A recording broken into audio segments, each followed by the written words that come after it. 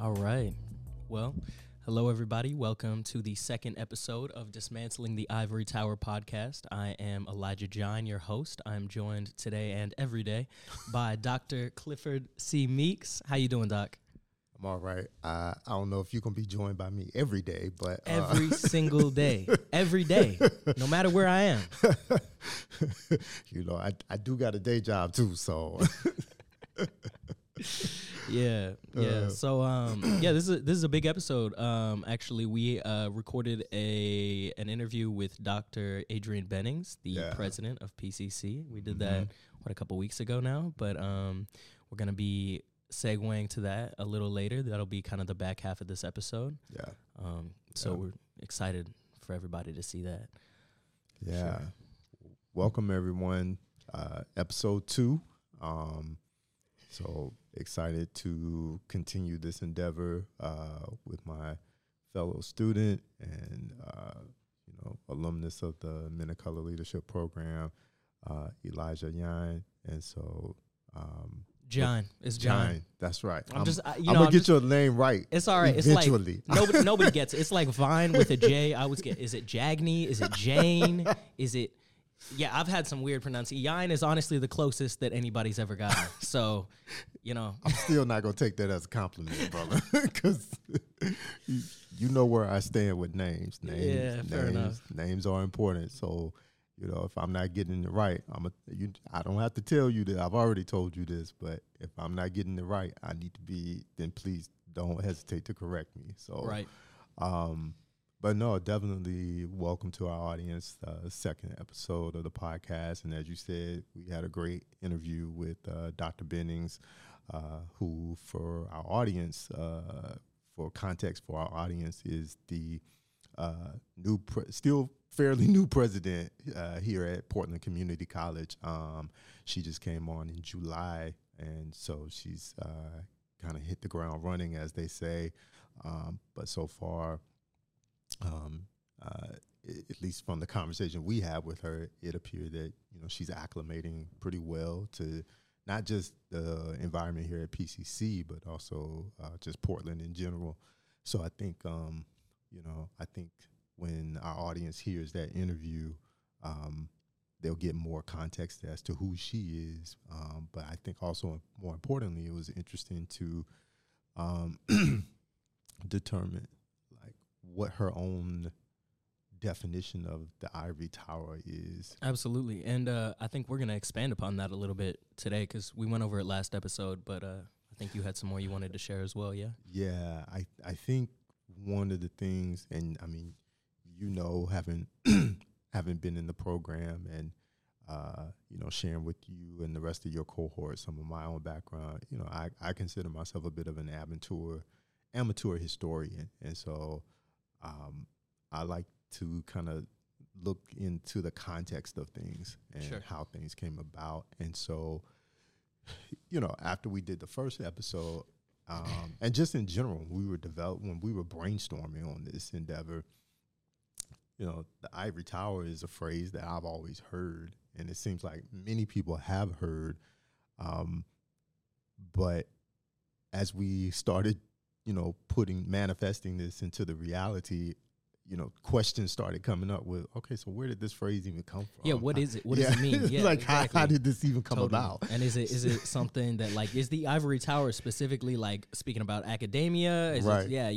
I've had, that was actually a question I got. It was, is the Ivory Tower, could that be all kinds of parts of society? Is that just academia? So there is a little bit, I think, of confusion just on what that is in the general sphere. So I think it's important to kind of elaborate upon that. Yeah. And I did. I'm gonna forward you this article I came across by Stephen Chapin, who is a professor of history of science at Harvard University. Okay. He actually wrote an article titled "The Ivory Tower: History of a Figure of Speech and Its Cultural Uses." Oh, interesting. Yeah, and I've been. I've been dismantling the article, pun intended. So I've been dismantling his article, but it's very fascinating that he starts out by saying, there never was this ivory tower in terms of like a literal, right, a physical representation. Sure. You know, and the very next sentence at the start of his article is, it was always a figure of speech. And so that's essentially what we are, you know, dismantling or even unpacking. It's an idea. Yeah, this idea or this figure of speech. But as I've read through a good portion of the article, I still have a few pages left, but that figure of speech has morphed over time, you know, and for me, you know, he starts back to, you know, period of antiquity.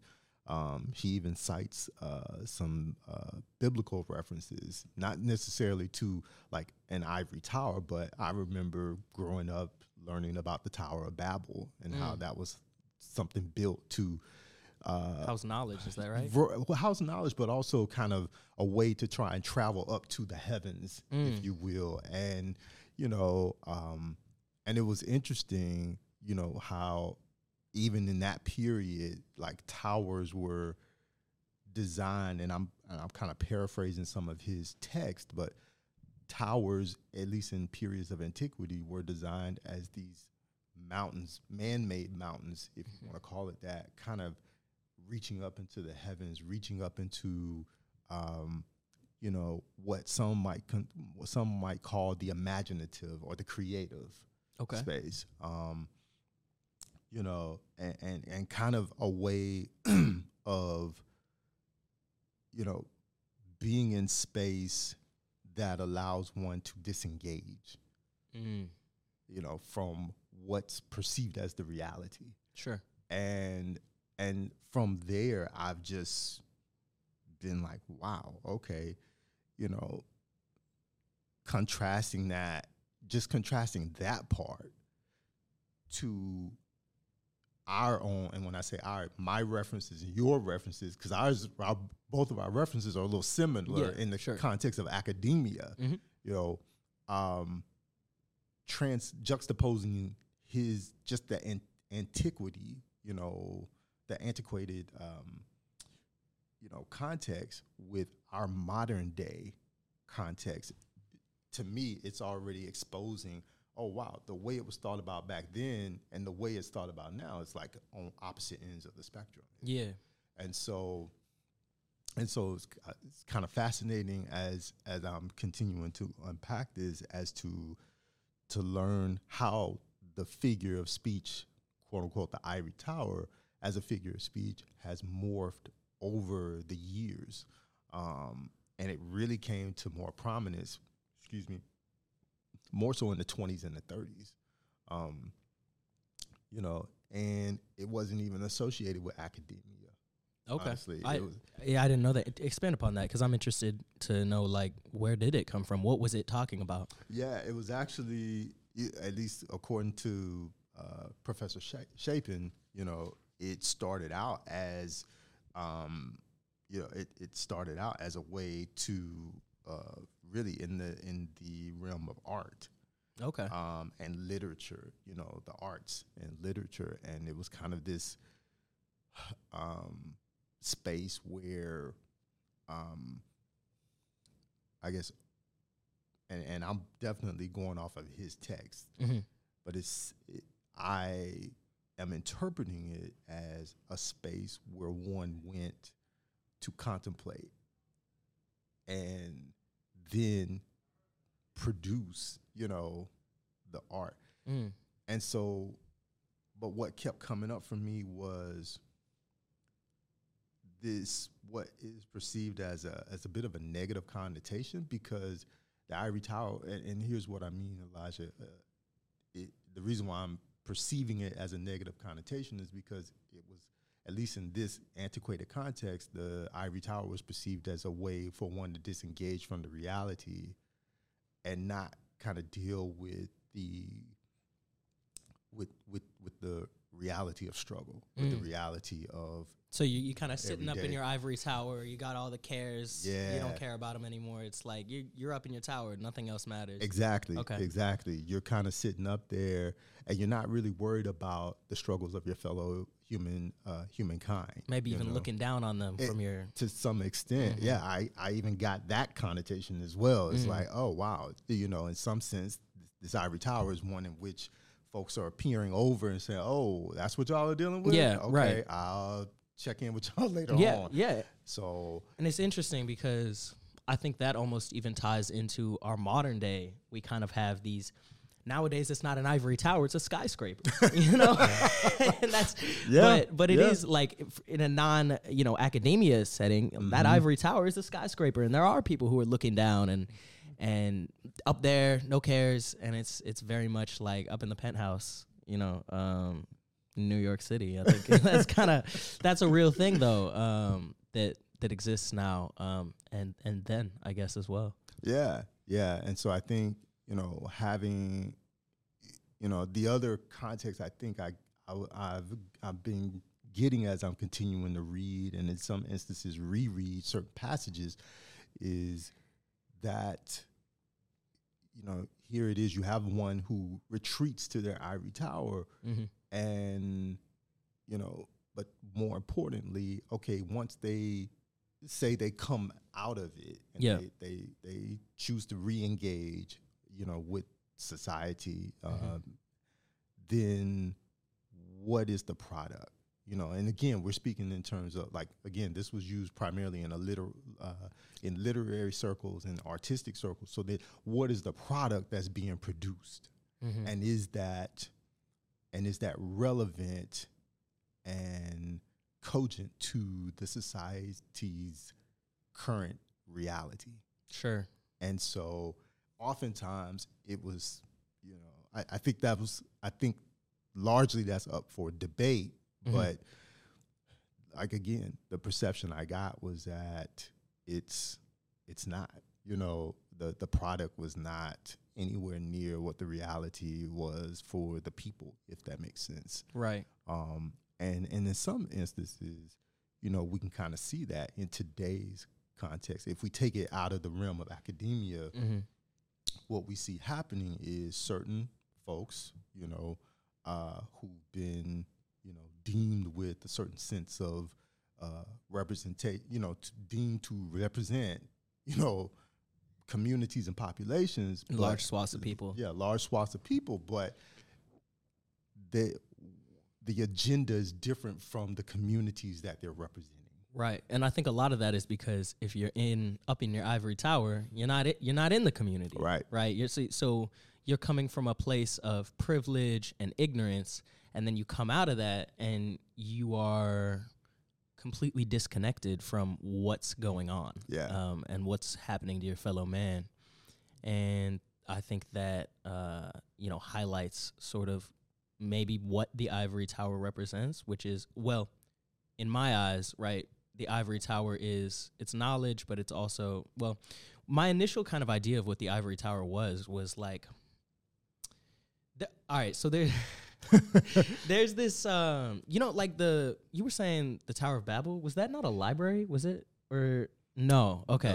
I'm not super familiar. I'm not super familiar, but when I thought of it, I thought of like a huge, like a library with all this, not like books and, all this stuff. And to dismantle it, when I thought of that, I thought of like letting all that knowledge out, spill out to the people, right? I'm not sure if that's necessarily the context. It sounds like maybe it wasn't necessarily what it meant initially, but that's kind of what it's come to mean to me. But it's interesting because this is kind of challenging that for me.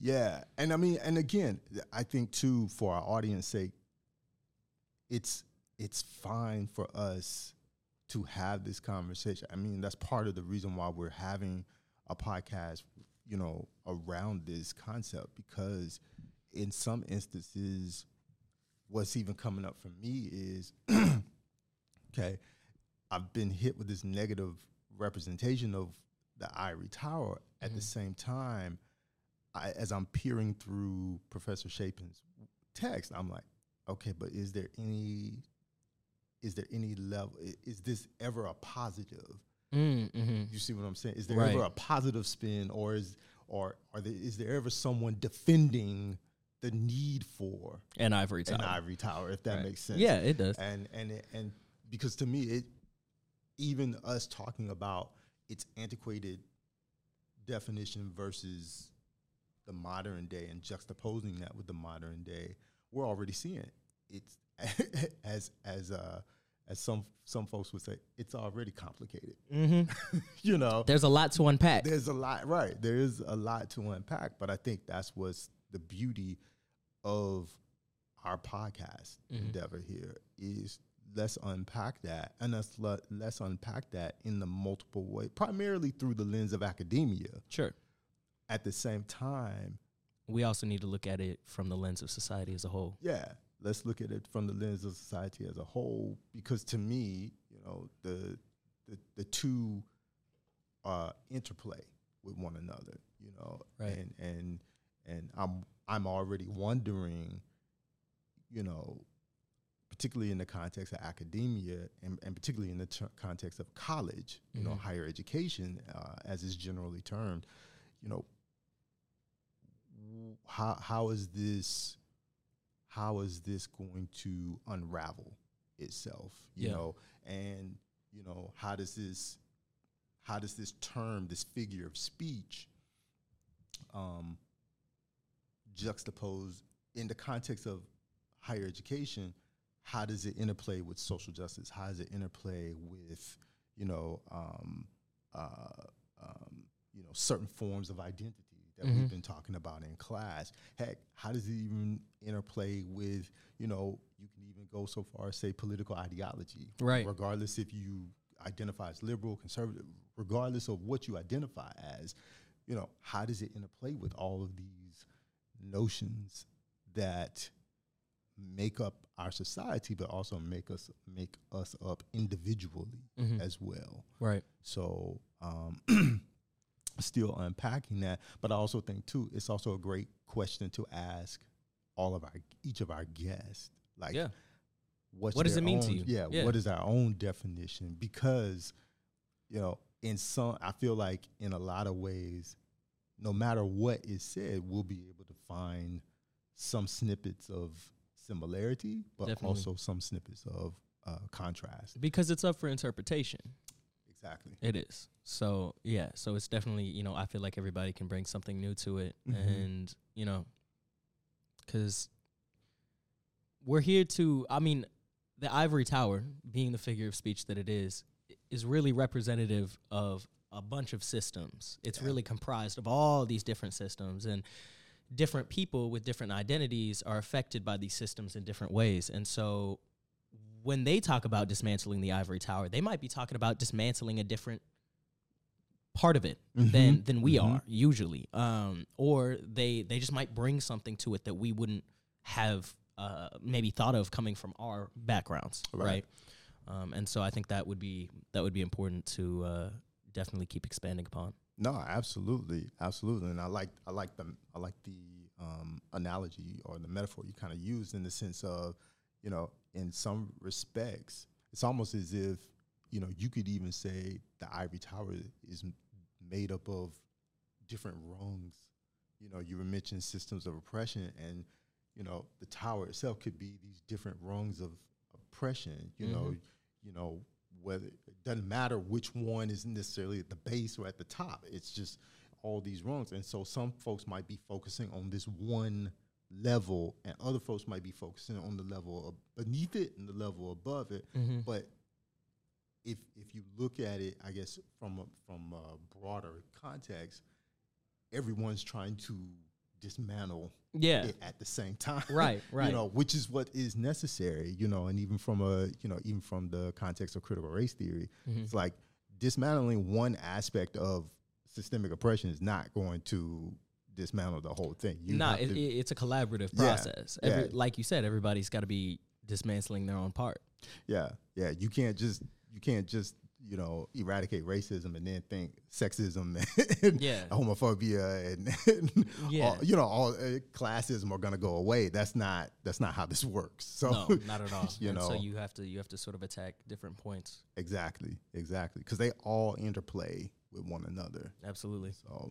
So yeah, but no, I think this is going to be a pretty fascinating read, and if you're okay with it, I think maybe if we can just continue to unpack this particular text, and I actually want to get your thoughts because I just started. I haven't read that. I haven't read that yet. So yeah, I just started it. So I was just kind of like I say, just doing a Google search, just trying to see what is some context here, and so.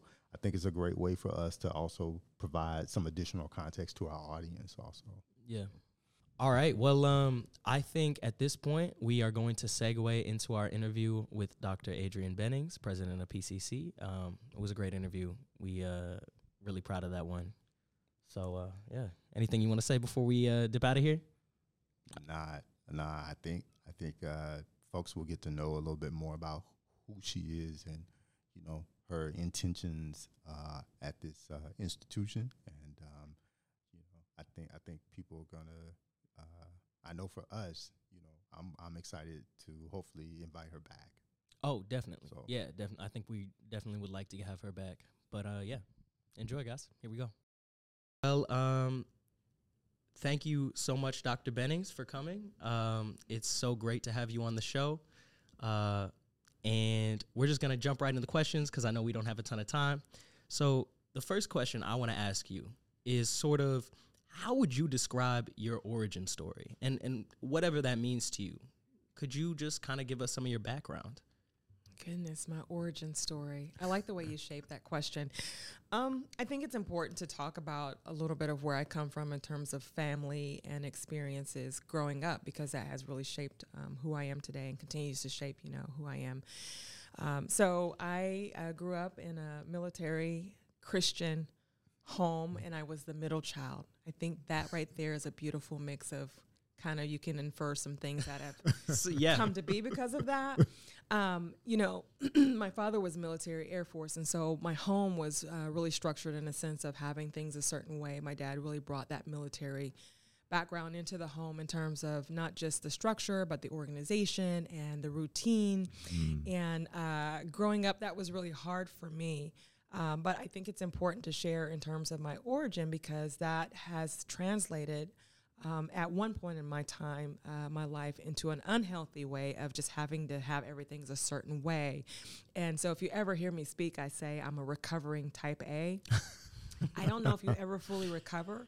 And, with type A personalities, it's like you have to have every I dotted and T crossed. You have to know what's going to happen from here to next. Right. So I learned very hard in life growing up that that's not the way life happens. But that was a part of my origin story and growing up and shaping who I was. The other part of the dynamic is I did grow up in a home as a PK, and for those who may not know, I am a preacher's kid, and that came with pressures and expectations and judgments and just a lens of criticism and observation that as a preacher's kid, was something that really heightened my awareness about who I was and behaviors I was able to do or not do. The third factor of my origin story is the middle child. And I was a middle child. My older sister is a year older than me. My baby brother is 5 years younger than me. And that really disrupted my world because I was the baby. And I thought I was the baby. So I had to settle for being the baby girl. And that led me to really, growing up, seek attention, become a daddy's girl, but also to stand out from my siblings. And that led for me to go into competition athletics, and that shaped that role and that journey. And athletics has been core to who I am today in terms of just having that discipline and that competitive drive. But also I had to navigate that as a part of my journey in terms of, the greatest competition is yourself, right? And I had to shift, and even in this professional realm, have to shift from competing not for the performance of people, but competing for the performance of bettering myself, because there's so much of myself that I have to give to others. So that's a snippet of my origin story. Yeah, no, thank you. That was very, very in-depth. I appreciate it. Well, before we actually, Dr. Meeks, I think I'm going to take this next question as well, because this is one I formulated. This is just something I was sort of curious about as I was doing a little bit of background on you in preparation for this podcast. I saw that you spent a lot of time at Texas Tech.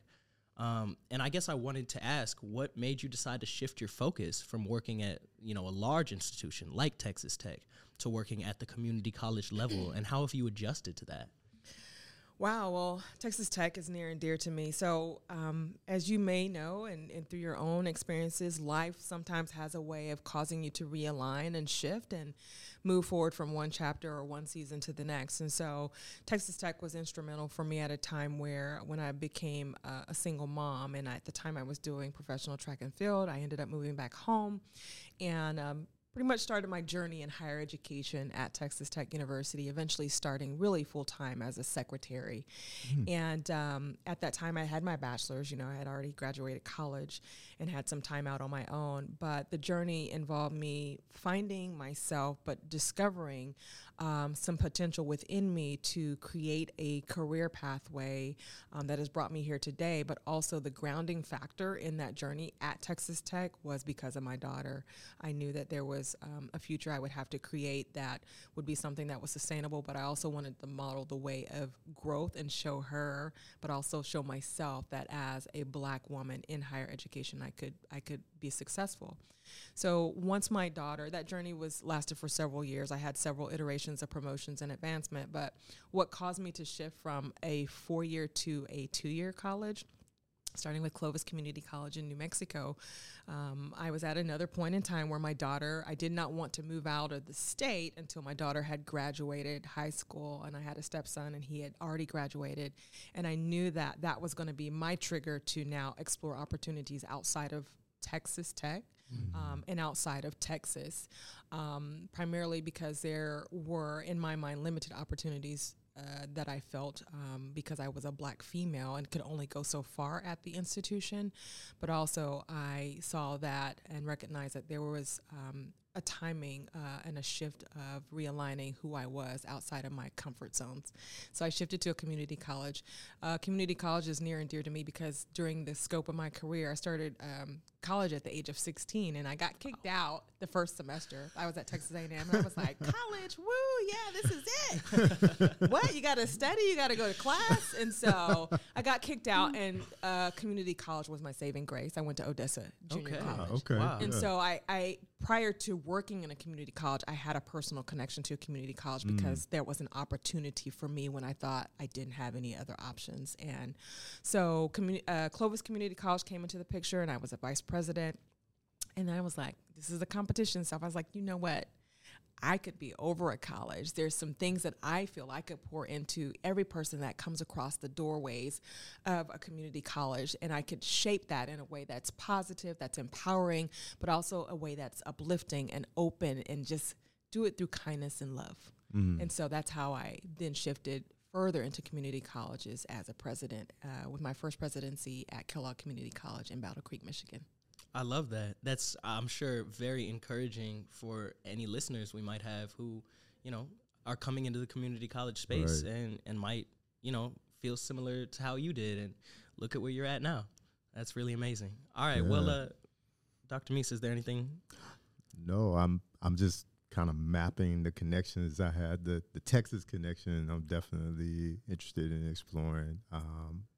Because I went to school there myself. I went to Prairie View. Okay. So, and I told the students, I'm like, that was 5 of the best years of my life. So, and, but I knew I needed to get out. Otherwise I would have. But no, just look, just mapping out the similarities and just tracking your journey and how inspiring it already is just from what you've shared in the few minutes that you've been with us. Yeah. I think a question that I would like to ask is, based on your origin story and the lived experiences you've shared with us, how do you believe that's enabled you to better serve students of color as well as underrepresented students from other marginalized communities? Sure. I think first, it's important to recognize that I had to come through a process of discovering who I was as a Black woman, but also not limiting myself, because there was a point in time I did, as a victim mentality in terms of the stereotypes or how people viewed me because of what they saw on the outside. Right. And so I see myself being able to have, I would say, some principles of growth and development through being a person of color, coming up in, whether that's higher education or any professional realm or any place in this society nationally, bartending, restaurant, athletics, whatever that may look like. My lived experiences, I believe, help shape others and help contribute to my ability to do so, from the standpoint that I recognize each and every person as a human, just as myself, right? And, you know, I've been in spaces where people have said to me, I don't see color, but I'm like, how can you? Right. That doesn't exist. Or it's the, I have Black friends. Yep. And I had a boss who said, I supervise, I work with Black people. And so I have these experiences where I believe it's important, first and foremost, to see the whole person. Absolutely. And everyone that comes across my presence, or everyone, even when I'm out in the grocery store, this is just my mentality. I look at people and I say they're so precious because there's a purpose in them, whether or not they realize it. And because someone poured into me, or because someone created an opportunity, and because I was able to understand and recognize who I was and the power that I have within me to pour out and influence and create change and dismantle stereotypes and structures, that person has that same power and capability, and they just might need that oomph. They just might need that coach. They just might need that someone who believes in them or who speaks the positive word. That's how I see myself through my own lived experiences, is really modeling, but also really through my words and my actions, being a positive and transformative influencer in such a way that by the time someone leaves my presence, or by the time I leave an organization or institution, it's not better because I was just there. It's better because I dismantled some structures and some systems, and I created a space. And I'll go back to this, in love and in kindness. Right. And that's what's missing in our world. If you do it out of love, do what you do out of love. If you see people in love, whether or not you agree with them, that'll dismantle so many biases, so many systems of hate and racism, and even our own personal biases, because even Absolutely. as a person Everyone of color, has you have personal those, biases. right? I'm Absolutely. Black, I don't have any. No, you You do, do. right? Right. Okay. We all do. Right. So anyway, Right. that's how I see myself through my lived experiences, shaping others, or really creating transformative impact in the spaces that I step into. No, that was very powerful. And I definitely appreciate that response, because, I think oftentimes one's lived experiences,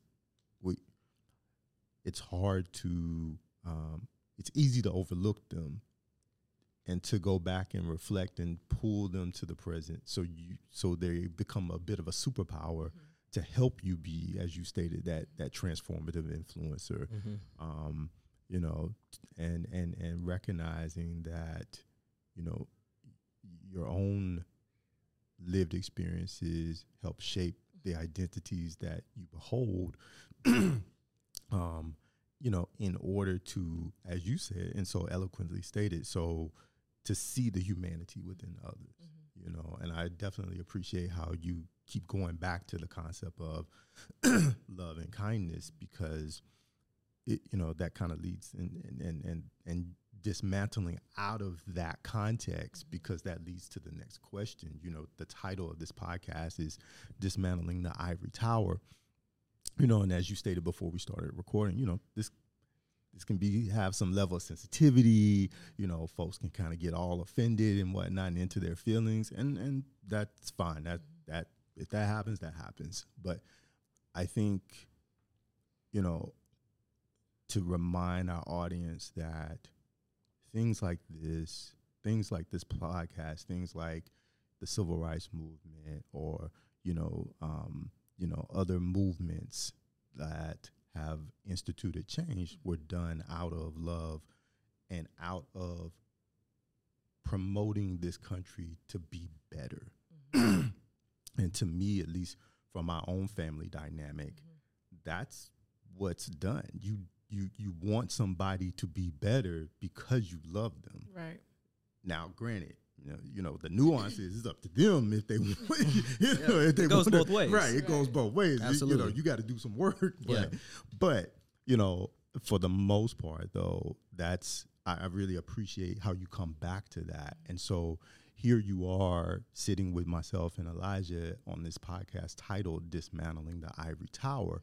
And so, one of the first questions we formulated was, well, what's Dr. Bennings' concept then around that whole ivory tower, and how are some ways she would maybe suggest in the dismantlement of that? So that's our next question to you. That's a very good question, and the topic is very, very fitting for this time and day and age. I would start with, when I let me change that. When I think about the ivory tower, I think about you can't think about the ivory tower without bringing into the context the history of the ivory tower. And historical connotations. Exactly. And I think, I know that, the ivory tower was not created for people of color. The ivory tower was not even created for the empowerment of people of color. The ivory tower was created as a system of privilege and an advancement of people who don't look like us, at the time, it was deemed, superior to have access to knowledge and access to education, and it was only available to those who were privileged to have it. So I think just kind of shaping it in that historical context, because I started, and this is a part of this context, I became first-time president of Kellogg Community College in 2020. And in 2020, I was the first ever person of color in this position. I was the first Black, and I was the first ever female to hold a presidency at the college. Now, thinking about that, you also have to think about all the other positions and realms and spaces and spheres of influence that we, as in people of color or even Black females, are the first in this day and age. Right. That's because of the historical systems that have been set up. And so when you talk about dismantling, there first has to be a self-awareness of, for me, it had to be a self-awareness of myself as an individual to know that even though the system wasn't set up for me initially, even though there were still relevant structures in place that limited my ability to advance or impact because of who I was or what I looked like, I had to shift and become aware that, no, I'm not a victim in this system. I'm a disruptor in this system.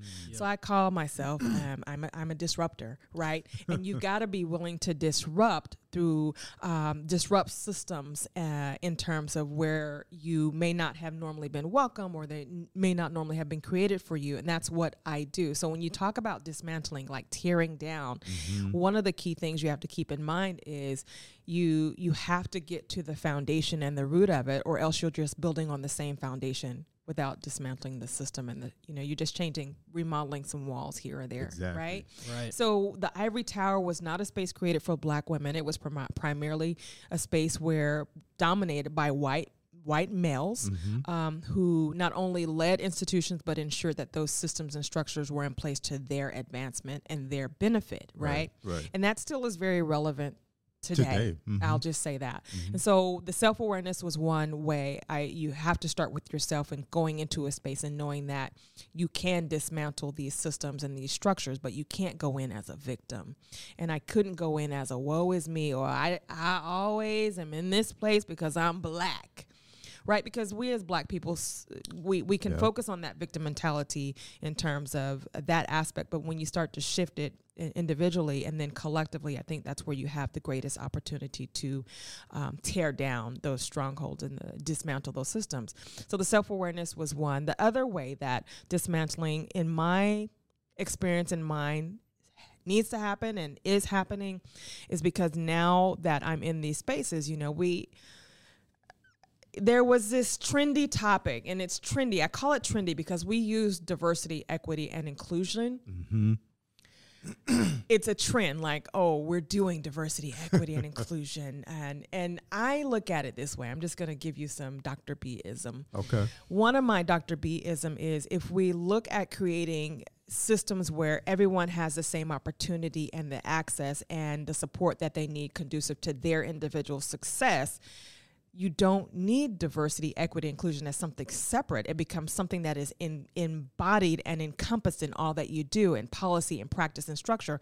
However, there is a need, though, because coming up in the educational system as a Black female, even in community colleges, I didn't see anyone who looked like me. Right. I didn't see anyone who I could relate to. And even I had a conversation with a student at a luncheon the other day, even in terms of counseling and support.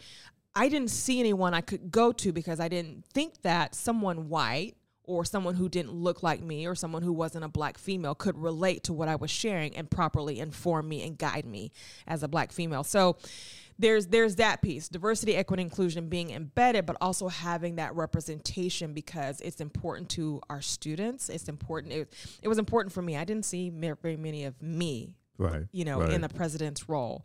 And so I felt that I had to really, I had to work just as hard, even harder to do. And even being in this role, not just at PCC, there are different pressures and expectations that come with being a Black female in this role. And you can perceive, because I perceived that at times you can be held to a higher standard because the standards weren't set for you anyway. Mm-hmm. And so there's a greater expectation. So I kind of went around, I talked about self-awareness. I talked about the DEI piece, but I also talked about the representation because representation is so critical, even for me now, even for our students. And, even when my daughter was coming up in college, she needed to see a Black female in terms of counselor or advisor or someone that she could relate to because look at our hospital systems and some of those stories you hear about pregnant Black women who don't get the proper treatment they deserve and have died. We've got to pour into our communities of color. We've got to pour into our populations that can be disadvantaged even in the current systems. So the ivory tower is, when you talk about it in higher education, there's this ivory tower effect that's in politics. Mm-hmm. I've been to several capitals and Advocacy Day and Washington, D.C. and different states, and you go in and you see a historical picture of those members who served. And for the longest, you see white males hanging up on the walls in terms of picture. They are the ones who set the policies and the practices and the educational standards long time ago. And those are some of the systems that need to be dismantled because they weren't created for us. Right. So anyway, that's my long answer. It was a great answer. Great. Yeah. Really good answer. Yeah. You kind of already touched on this next question actually in your last answer, but I am going to ask it anyways, just in case you'd like to elaborate on any of it. So you talked about justice, diversity, equity, and inclusion, and how you feel that integrating all of that into every part of schooling is important. How else are you prioritizing belonging, justice, diversity, equity, and inclusion to support the learning experience of all students at PCC? So I think it's important to note that coming into a new environment as a new president, still within her first year, it's important for me to continue to get that understanding and context of the current environment. So I'm doing a part of that to understand the dynamic and also understand where we may, which I'm just going to step out and say that I'm going to make the assumption that there are some gaps in terms of our efforts to really align with diversity and equity and inclusion for our students. So the understanding piece is critical for me, and that's primarily where I'm operating at right now. However, that being said, one of the ways too is looking at so my focus right now primarily as well as operations and administration. Where in our policies, where in our practices, do we need to reassess through an equity lens in terms of what's in place that may have a disparate impact for specific populations, underrepresented populations, but also where in our systems and across the the campuses, the district, college-wide, do we need to create those opportunities to bridge, to align with equity in our students in the classrooms, right? You got classrooms, you got spaces like right now I'm in the multicultural center. You've got even the people that interact with our students. Yep. That's where, if this was videotaped, you'd probably see the faces I'm making, but you have to ensure that the people that are in place also are translating the vision, translating the principles, and translating the message of equity, diversity, and inclusion across all bodies of students that we serve. And sometimes that's not easily done in such an institution so large. So assessing and understanding, but also looking at where we need to make the most immediate changes, but also where can we dive into in terms of really what is the student experience? That's something I need to understand. What is the student experience, especially for our BIPOC, our Black, indigenous people of color? What does that look like? What are we missing? And the only way to do that is creating the spaces to hear from the students. And I have yet to do that, but that's something that I would be open to doing. Absolutely. Yeah. I just wanted to speak to, being a student, a BIPOC student myself, coming here to PCC. There are some spaces which I feel are really, really important and great. And one of those I just want to shout out is Dr. Meeks' Men of Color Leadership Program. Already. And the reason that I'm shouting that out is because last year I was struggling with school. I've always had kind of a relationship with school, but I saw an email, or maybe I saw it on the announcements page of PCC that they were recruiting for the Men of Color Leadership Program. And I didn't know anything about it. I don't know, but I decided to look into it. And I'm so glad I did, because here at PCC in that program, I found community. I found people who looked like me, who had experiences like me. The other day I was talking to a brother from the cohort, and he comes up and he talks to me about, he's biracial like I am.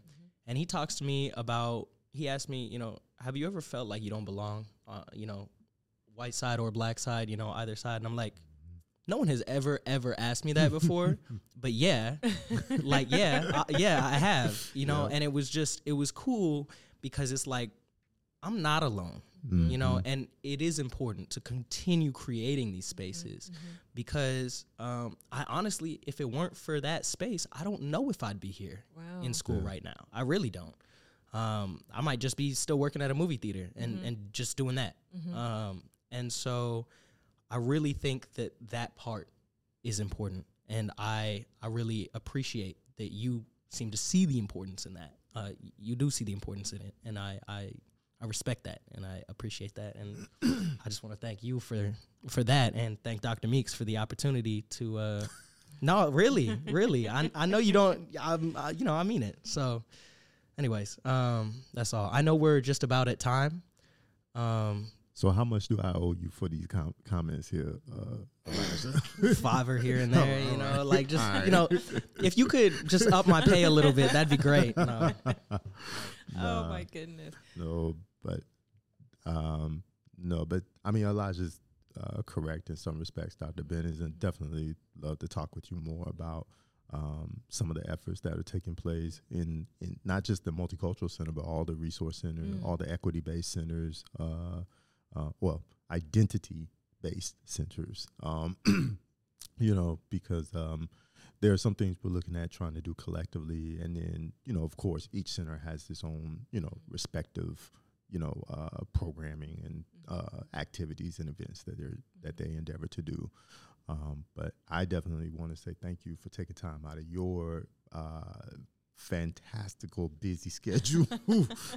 Oh yeah. I like how you said that. Yeah, to spend some time with us and to just introduce yourself to our audience. So definitely hope to have you back in the near future. Sure. Well, I'm excited to join you all, and I was just telling Tia, I was like, oh, I don't want to work today, but this made it worthwhile. There's so many things that make it worthwhile, and I certainly want to follow up on the Men of Color program. Yeah.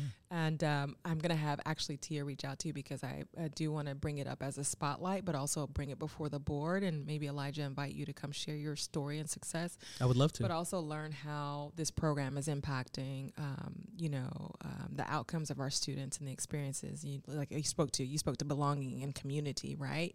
But also I hope that maybe I can spend some time maybe with the cohort and talk about what does this mean from you? What do you see the role of the president in terms of supporting or understanding? What is it now that you have my attention that I need to be aware of, you know? So I want to have some dialogue, and we can certainly do that because I'm excited. I think that would be really awesome, and I think the brothers in the cohort would really appreciate that as well. Absolutely. Okay. Absolutely. So thank you once again, Dr. Bennings, and definitely hope you have a wonderful day. Glad this made it worth it. It did. Well, thank you all. And I do have to sign off with my, I believe that we're all in this together. I'm just one person. You're just one person. But the greatest things can be accomplished as one together one. And so that's the way I roll. That's the way I move. And that's my life motto.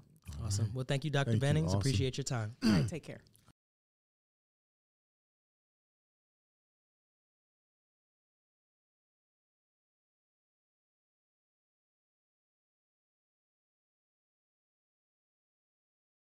All right, guys. I hope you guys enjoyed that interview with Dr. Bennings. Really enlightening stuff. I thought it was great. Yeah. We have a couple more guests lined up for the future. I know one of them, we have Dr. Khalid El-Hakim. Is that right? Yeah. Just make sure I'm pronouncing that right. And he runs the Black History Mobile Museum, which you guys should all go check out. There's a website. I believe it's Black History Mobile Museum 101 or something like that. Maybe just Black History Mobile Museum. No, I think it's BH101mm. There it is. .com. BH101mm.com. So go check that out. We're looking forward to talking to him about that, and also celebrating the 50th anniversary of hip hop, which is this year. So we're going to be doing an episode on that. We might be asking for some input from you guys on what your favorite hip hop albums, artists, songs, all of it, and how that's impacted you, especially while you've been maybe here at PCC. Yeah. And for our audience who may not be affiliated with PCC, just, just how hip hop in and of itself has helped you navigate through life in general. Definitely. And, it's a beacon of hope for some, and it's been a lifeline for others.